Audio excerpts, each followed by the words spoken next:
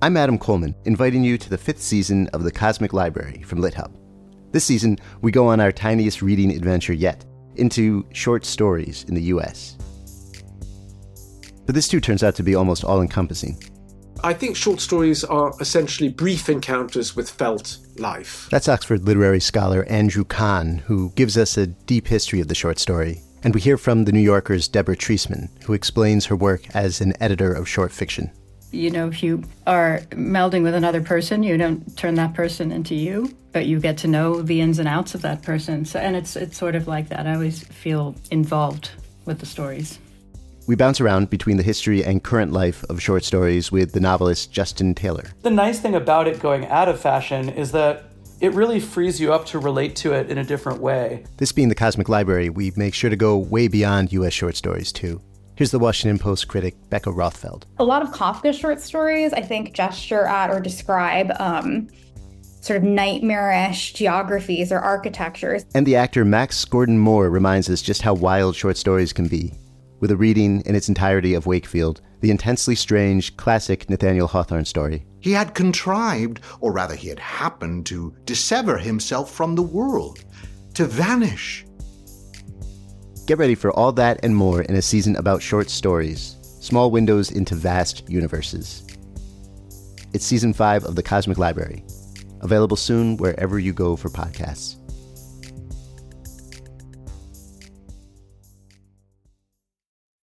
Welcome to the Maris Review. I'm Maris Kreisman. I am so delighted to be joined today by Lacy Crawford. She's the author of the novel Early Decision, and she lives in Southern California with her family. Her memoir is called Notes on a Silencing. Welcome, Lacy. It's so wonderful to see your face. I'm so happy to be in conversation with you. Thank you. Your book is haunting, and one of the things I keep thinking about is that you were 15 when you were sexually assaulted at boarding school. And so much of your book is about trying to find the words for it, to have the vocabulary and the point of view to understand it in terms of the literary way to say it and the legal way and all of these other ways. Tell me about that. That's right. And I think it began really the moment they began. So this evening where I was sober and 15 and a very good girl, pious girl, had gone to the boys' room after they called me on the payphone in my dorm. Only one of them called and said that he needed my help, and he sounded like he was crying, and I knew he had a serious girlfriend, and even if he hadn't, I was definitely not the kind of girl that this guy would have noticed. He was a very prominent athlete. And from the moment I was pulled up he put his hands under my arms and pulled me up into the window of his dorm room, because his dorm was a little bit above the path where I was standing. And I landed on a mattress that was under the window, and his roommate was there and the lights were off. And then I could see that they didn't have clothes on, and I could see the stereo equalizer across the way. And they had this low music playing, and they shushed me when I said, "What's wrong?" Because the teacher would come in from next door and I would be busted in this boys' dorm. And it felt to me at age 15 like that would have ruined my life. I didn't really understand how what was going to follow would actually reshape my life in a different way. But I didn't have the words from that moment on to describe to myself in any way what was happening. So the moment turned in a way violent. I want to be careful about that, because yes, it was aggressive, but I was not wounded. I was not injured, and there are plenty of survivors who are.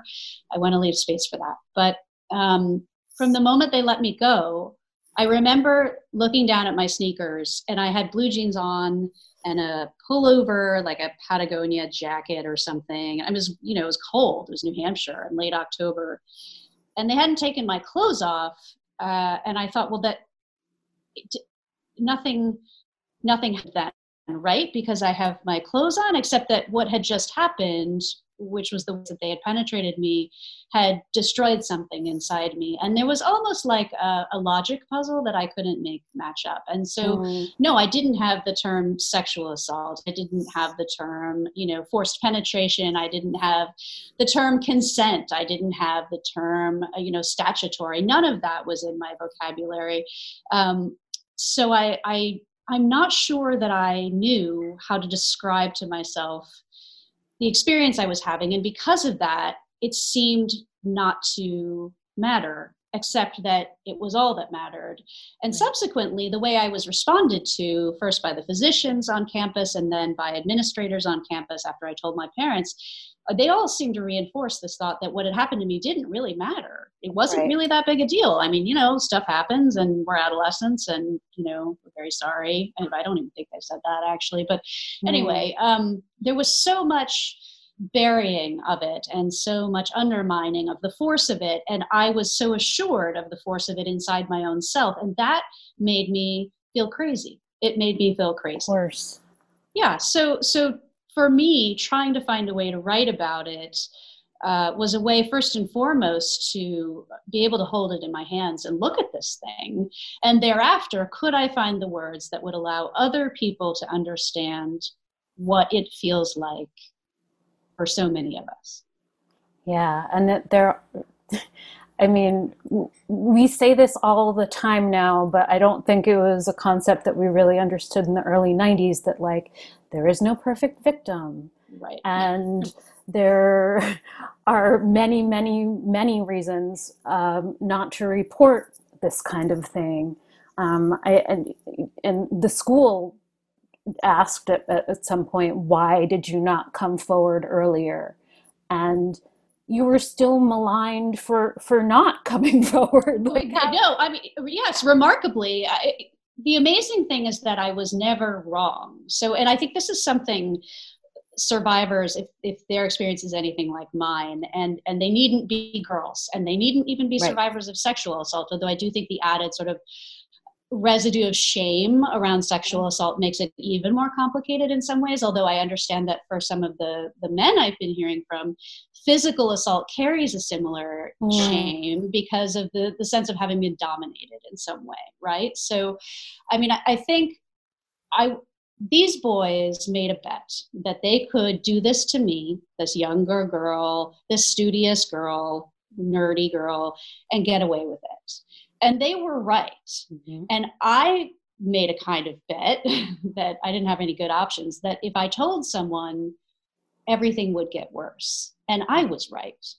That's exactly what happened. And I would like to think that things have changed now. But one of the things that's so remarkable to me about sexual assault in particular is that the perpetrators are able to foist their shame and their aggression into the victim. And the victim then is left holding this. And she can either stay quiet and carry it by herself and hope that's the end of things. And sometimes, as far as the external world is concerned, it is. Right. Or she says, hell no, and she tells someone. And what follows is police investigations if she's lucky, and they interview everyone who's ever known her, and she goes and gets a medical exam, and it's invasive. And all of this is because she told. Right. Do you see there's that beat between the assault and the telling that adds so much pain to the telling? And so it was even more important for me that the words be the right ones and that they be my own. And it seemed like the shame, of course, was built in. As you said, you were concerned about being found in a boy's room late at night when you shouldn't have been there. Of course, yeah. Yeah, looking back from this distance, it seems like, we know what the bigger issue is, but try getting that through your 15-year-old brain.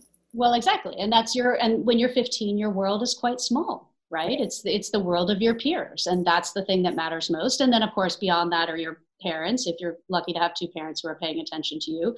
And beyond that are the ambitions that you have, for your future, which are sort of vaguely held, I think, at that point. But certainly I would have been immediately suspended. I would have been shipped home on a flight to O'Hare, for 3 days. It would have gone on my permanent record. And I thought, no, I haven't messed up yet. And I'm not going to let you be the reason I do. right? So there is going to be a loss, and the victim is then in the position of having to decide what shape that loss takes.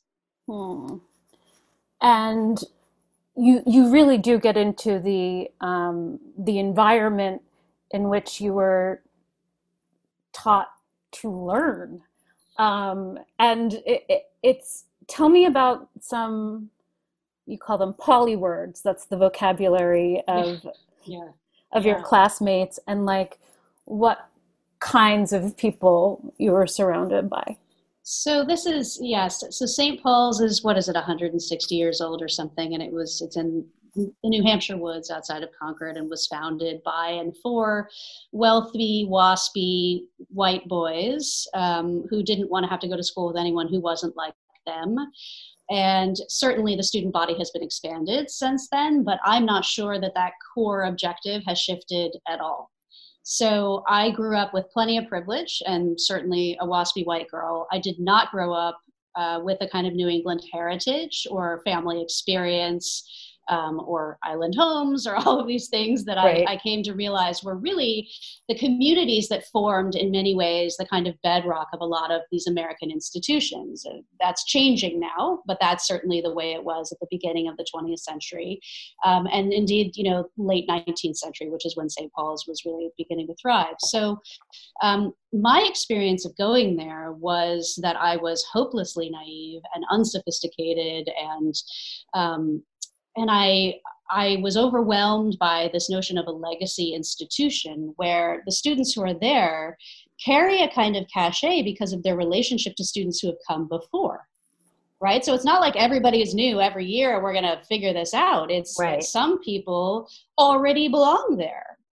And the rest of you better pretend you do, which means if anything goes wrong, you aren't going to say anything about it. I think it adds a kind of layer of fear to that shame or imagined shame that would follow the admission of something like this. So obviously everybody had their own experience of it, but also St. Paul's is this very satisfied, very wealthy place. Their endowment now is, $700 million or something. I mean, it's like a small college, and there are 500 adolescents. And so you come to believe that if you get this right, if you don't mess this up, then really good things will happen for you, that you might actually be launched in a way that feels incredibly seductive when you're 15 or 16. Yeah, there's this idea that education at the right place would be the great equalizer. And then it's only in retrospect, you look back and see that there was a hierarchy, even in the most privileged of the privileged. Well, exactly. For sure. And I think also the notion of the great equalizer, I have a very cynical approach to that now, because I think... I don't blame you. I don't think anybody thought that we were emerging from our senior spring more educated than other students, in high schools around the country. I mean, certainly we had access to extraordinary teachers and resources, but come on, I could name for you 30 public high schools where kids would have beaten the pants off of us, and a number of. So this has nothing to do with the quality of the education in and of itself. It's rather that by virtue of having gone there, you are a part of a network and a part of a fantasy, effectively a self-serving, self-replicating fantasy. That means that I have photographs of Bob Mueller as a student with his arms around John Kerry, because one of them was the other one's old boy. That's literally the term. They still use it, right? So the senior who takes the younger guy under his arm, and you see these people out in the world and you think, well, sometimes I laugh with my husband because the worst nightmare for any high school student is that high school never ends, right? Yeah. Is that you're going to graduate into the world and these people are still going to lord things over you. But when you go to a place like St. Paul's, that's kind of true. It's kind of true. They run institutions. They are in the public eye. Maris, when my book was on submission, it leaked to St. Paul's School. You talk about that in the book too a lot, that it's like there are networks everywhere. Everywhere. Yeah. And I spoke to the LA Times about this because I was told by a previous rector, actually, who called me, that they had all had the book in PDF, ages ago. And the schools communications director confirmed to the LA Times that someone asked her own literary agent for a copy of it, and yes, distributed it to the school. And here's what's amazing to me is, did that person, who is presumably a writer, contact me?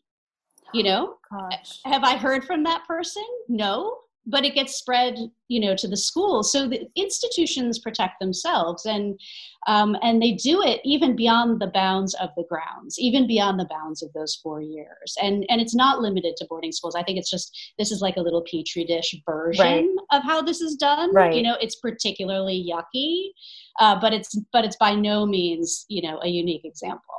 And it was years later that you found out that there were stories being told about you that you had absolutely no input in, no way to manage in any way. That's exactly right. Yeah. I mean, it was, I'm not sure how much of the particulars of the story it's worth getting into. Okay. I mean, they've been fairly widely reported, but it is the case that one of the tools that the administration used to silence me effectively, to make sure that my problem went away, the little problem of my statutory assault, you know, was magicked away, was that they had access to my medical records. The administration had access to my medical records, and they shared information from those files with my classmates, which is, aside from being an astonishing ethical breach, it makes you feel that you live in a world in which there is truly nowhere for you to go, right? I mean, that is a kind of annihilating entitlement over the life of a young woman. And I knew that had been done to me because when I returned to campus for my senior year, after I had come forward about the assault, there was clinical evidence introduced into a police investigation. I was told I was not welcome to return to campus unless I did not testify against the boys, which meant effectively not allowing the state to move forward with charges against them. When I returned to campus, many people on campus already knew about the medical repercussions of this assault. And I had only myself found out from my doctor over the summer. And God knows, you know, I didn't put it in a, like, you know, MailChimp, you know, message, right? Yeah. Like, it was like, this was very private to me. So the school had access to my medical records before I did, and they shared them with my classmates, such that to the extent to which that very small world bled into the slightly less small world of certain private colleges and universities and other rather suffocating institutions, it followed me. It followed me. Yeah. And the level of entitlement that is on display here is like, I mean, one of the points you make is that there are no locks on the doors. There were no locks on the doors. I am told that has since changed. There's a new rector who's a woman. She's been in place for 2 years. And she said the very first thing she did was put like those proximity locks, you know, on the outside of every door that, you know, universities have had for how long now, you know, just to try to keep people marginally safe. Yeah, no, we had no locks on our doors. So you weren't allowed to because of a fire hazard. I guess the firefighters needed to be able to get into you, which meant a lot of other people could get into you too. But imagine that you have 250 teenage girls sleeping in these Gothic pile dorms in the middle of New Hampshire woods with no locks. It's boggling. Yeah. Tell me about when you actually put this story together, what it was like for you to, one, go back to the moment and reconsider your school career, but also what was it like for the people who were in your life at the time or are now? Yeah, you might have to ask them, some of those people. Okay. No, I'm happy to speak for that. I mean, I'm laughing because I think it cost us. It did. Mm-hmm. So I would never have written about this at this point in my life. You know, I'm 45 now. I have 3 kids. I've been married for a while. Everything's good. Here I am, and I'm settled, and I am not about to go turning over rocks and reintroducing this into my life. But in 2017, the state of New Hampshire opened a formal investigation into the school, and I participated in that very privately. My husband and I talked about it. I got in touch with the Attorney General's office by myself, was referred to the Concord police, who opened a new case file. They also had my old case from 1991 to hand. And even that was remarkable to me, that existed, that I hadn't made it all up. I mean, I was so young, and the kind of murk in the swamp of trauma means that when you move into a brighter space, you're like, ugh, it's almost like getting over the stomach flu. Like you never remember how bad the night was on the bathroom floor. You just know that you'll never, ever, ever drink that stuff again. Right. So like, that's sort of how it felt. And I wouldn't even then have written about it, except that once I started participating in the investigation, the school somehow found out, and their lawyers got in touch with me, and they asked me to contact them, and I was like, LOL, no, and forwarded that email to the police, and the police drove to campus and got my student file. And I just want to pause for a moment and reflect on the fact that my student file, which was that August 25 years old, just happened to be available to the rector on his desk, right? So now obviously he doesn't have many thousands of files sitting there, to hand, but he had mine, and he gave it to the police, and the police, photographed every page and then called me and said, we have the smoking gun here, because what they had found was basically the plan for how the school was going to silence me. And I said, that's what I told you. That's everything I told you. And it was so validating. It was almost exciting. I mean, I don't want to use the word triumph, because there is no triumph in this, but I was like, God damn, I wasn't wrong. There's something about, I think for being a girl, I certainly, anyone who is marginalized, my experiences as a white girl, my experience was that I was not allowed to claim the authenticity of my own experience. Right? I was not allowed to be a reliable witness to my own experience. Whatever I said was possibly not the way it really was. Right. So to have told the police this, and then they said, yeah, we found that. And I was like, yeah, that's exactly what I told. That's what happened. And I wasn't wrong. And then I got a hold of my medical records, and I saw that the school had known that I had contracted a disease from one or both of these boys, and kept that information from me and from my parents and from my doctors at home. And I presented all of this, and Concord PD said, we've got it, and we're going to the Attorney General's office. And then for whatever reason, and I've been offered 5 pages of impenetrable legalese that says basically nothing. And I'm a pretty good reader. I don't have a law degree, but they were severed from my case. Concord Police could not go forward, and the New Hampshire Attorney General would not include my case at all in his investigation into the school. And that was it. It was magicked away again. And I thought, you did this once and you're not going to do it again. And I've got the receipts, I'm sorry to use the term, but I've got them. So I started writing. And once I was able to write the assault, which is how I open the book, I write it cleanly and in third person. I needed to get that out of the way, because to me, the assault is the least interesting part of the story. It is, of course, what begins the story, but it happens so often. Right. And there's nothing remarkable about it. And it's very important to me that I say that there is nothing remarkable about that. There's nothing about that story that should inspire, listening, beyond the fact that it happens to so many of us. So once I got that down, I thought, God, I think I can write this. And I wrote very, very quickly in the space of time I had between dropping off my youngest at preschool and picking up my youngest at preschool, which required a kind of toggling back and forth between mommy loves you, mommy will see you after lunch, to, what I was writing about, and then coming back out. And then my husband would take the boys on weekends. But I was, it wreaks hell on a marriage, I'll tell you, for sure. To go back to this, I found myself not wanting to be touched, and not only by my husband, but just needing to not, even when my little boys, mommy, we love you, feeling almost like I was back in glass, and I needed to stay in that glass for a little while. When I wrote the actual assault scene, not the outline of it that I open with, but the moment in story, when I narrate the assault scene, I did throw up. Lacy, I'm sorry. No, thank you. But yeah, it's the body remembers. The body remembers. It's true. A funny thing happened. I was invited to record my audiobook. So it was 3 whole days, right, of sitting in front of this studio microphone that picks up, like you blink too hard and it hears your eyelashes, right? And somehow, like, nothing, I was so afraid that I would like burp, or like something gross would happen and they would catch it on the microphone, and it'd be, because there's like a director and a producer. Silence. And I read everything. There were so few, pickups, and we didn't have to go back all that much. And then I got to the assault scene, and my stomach started like gurgling. This may be like too much for you, but so the sound engineer was like, "Sorry, Lacy, can we just stop? Can we just go back to he pressed me down? Sorry." And I was like, "Yeah, no problem." So it was funny because it, Sure.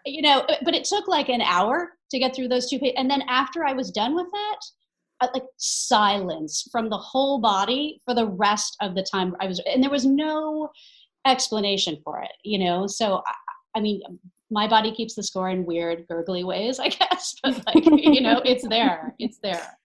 Yeah. And it's a good reminder that even though this story is not entirely unique, that so many of us have felt this way, that there is a visceral consequence.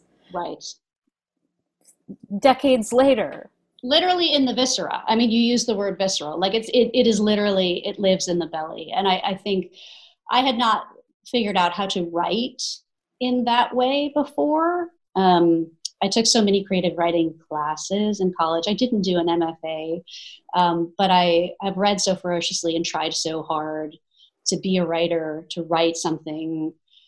And I sometimes think that what I hadn't quite found my way to is writing those stories. And I don't mean to suggest we all need to sit down and write trauma. In fact, I'm very resistant to that. And I also hate how that gets gendered in truth. That drives me nuts. But I think there is a way that one writes, I don't want to say from the body because that's not quite how I think, but there is an attachment to the things that move us viscerally that is very different from the things that interest us. Oh yeah. And yeah, you do a lovely job in the book talking about who you were reading and how escapism was helpful. But then it's like the thing I think about is, you also mentioned in the book, Alice Sebald's Lucky.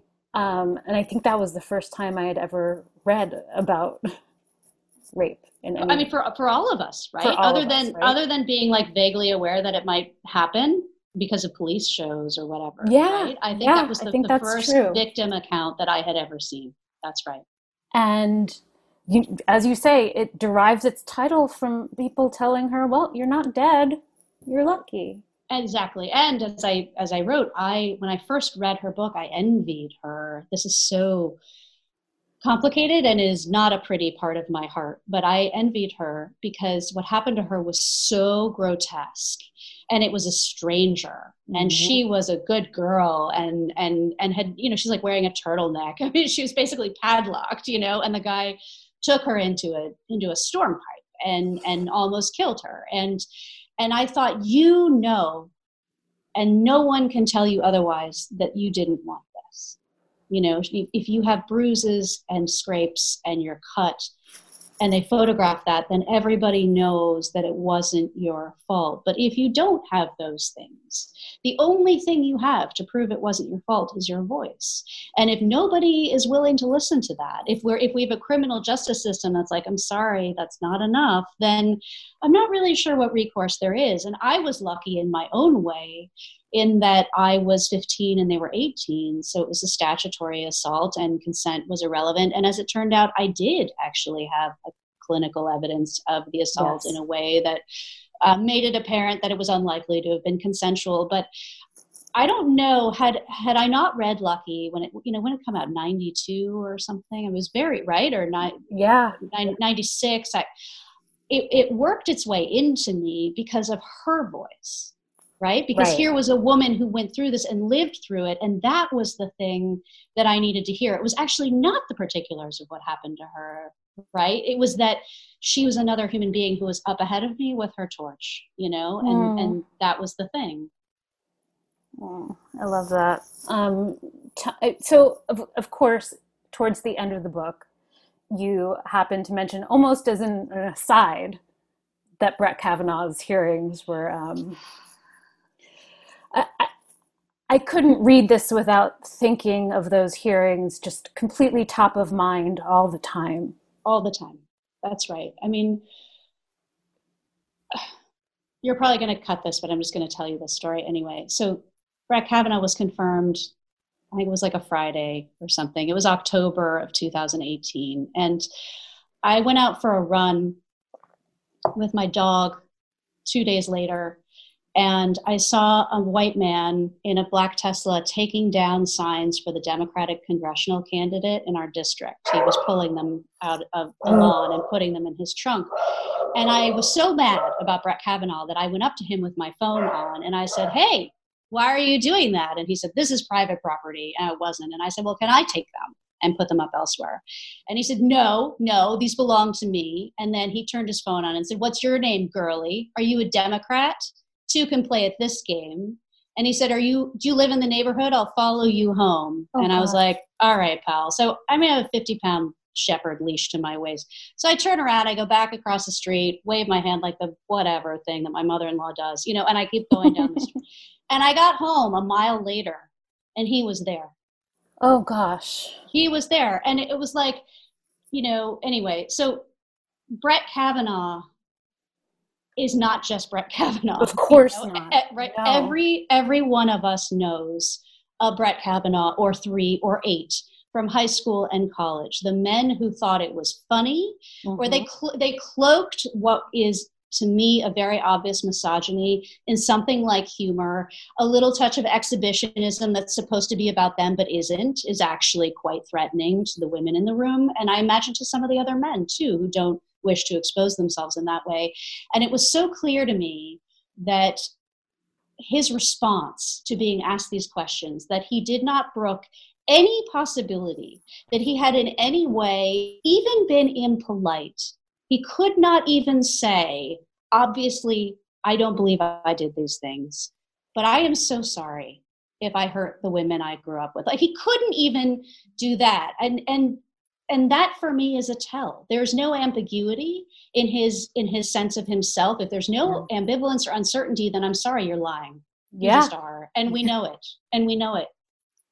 And we all know it and felt it, well, viscerally again. Exactly. And so I was informed that the state of New Hampshire was burying my case. That's my term, burying. They use other terms like abiding by legal procedures or something. But anyway, at the end of the day, whose story gets told, not mine. I was told that was happening just a matter of weeks, really, before Kavanaugh was confirmed. And so watching it felt, talk about confirmation, right? It was like, this is how it is still, even now, worse in some ways. So, the Anita Hill hearings had been, I think, the year before when I was at St. Paul's. And I remember hearing about them and vaguely understanding, but not in any way having the context to appreciate what she was trying to do, for my generation, for our generation, yes. Right?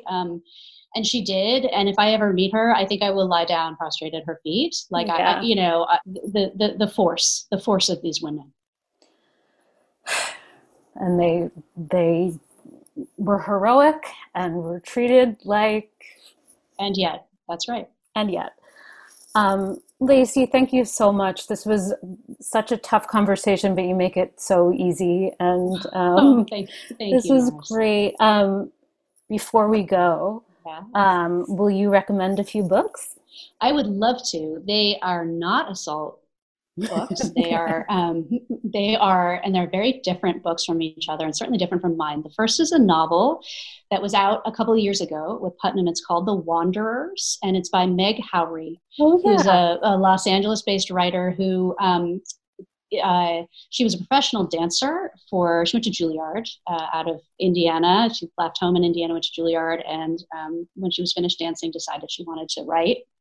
And she somehow taught herself to write this exquisite fiction. And The Wanderers is a story of 3 astronauts who are training to go to Mars. So they're effectively locked in kind of a giant tin can for 18 months. This is not science fiction. This is actually happening right now. There's one of these tin cans somewhere in the Arizona desert, right? There's another one in Siberia. They're trying to figure out what it does to the human body and the human soul and the mind to be in these cans. So she puts a Japanese man and a Russian man and an American woman in this, tin can for 18 months. And then you get to see the people they've left behind on the ground, some of whom are kind of in the control room and sort of see them, and some of whom only get to glimpse them, and some of them feel utterly neglected. And it is the most beautiful story about connection and not being able to connect with each other. And so right now, when we can't be with each other, it is so beautiful. I mean, it was always beautiful, but especially right now, I think, because we are like all of us training to go to Mars. Right? Yes. So this is, and the second is a novella. It's called Mothering Sunday by Graham Swift. Did you ever read it? No, I never have. It's got to be like 119 pages or something. I don't know, but it's Graham Swift, obviously, is a British writer, and this is a little book that came out also a couple of years ago, and it is about a housemaid, effectively. Mothering Sunday is Mother's Day in the UK, and it's a housemaid who has Mothering Sunday off to go see her mother, but she's also having an affair with the son of the house. And the son of the house is the last of the men because it's the war, and so all the men are gone, and they're not coming home. The boys are not coming home. And she goes on, you find out, to become a writer. And so what she's doing is she's telling you the story of this last time that she was with this man on Mothering Sunday in this manner. And you feel the world changing around them, but you also see the genesis of the young woman becoming a writer. And there's a scene where she descends the staircase and turns into a novelist before your eyes. And it is, I think it's perfect. I think it's actually word for word a perfect book. So that's my second recommendation. Well, I'm adding that to my list right now. Thank you so much, Lacy. Thank you, Maris. Thank you. Thank you for listening to the Maris Review, and check the show notes for the books we discussed on here today. And please subscribe wherever you get your podcasts.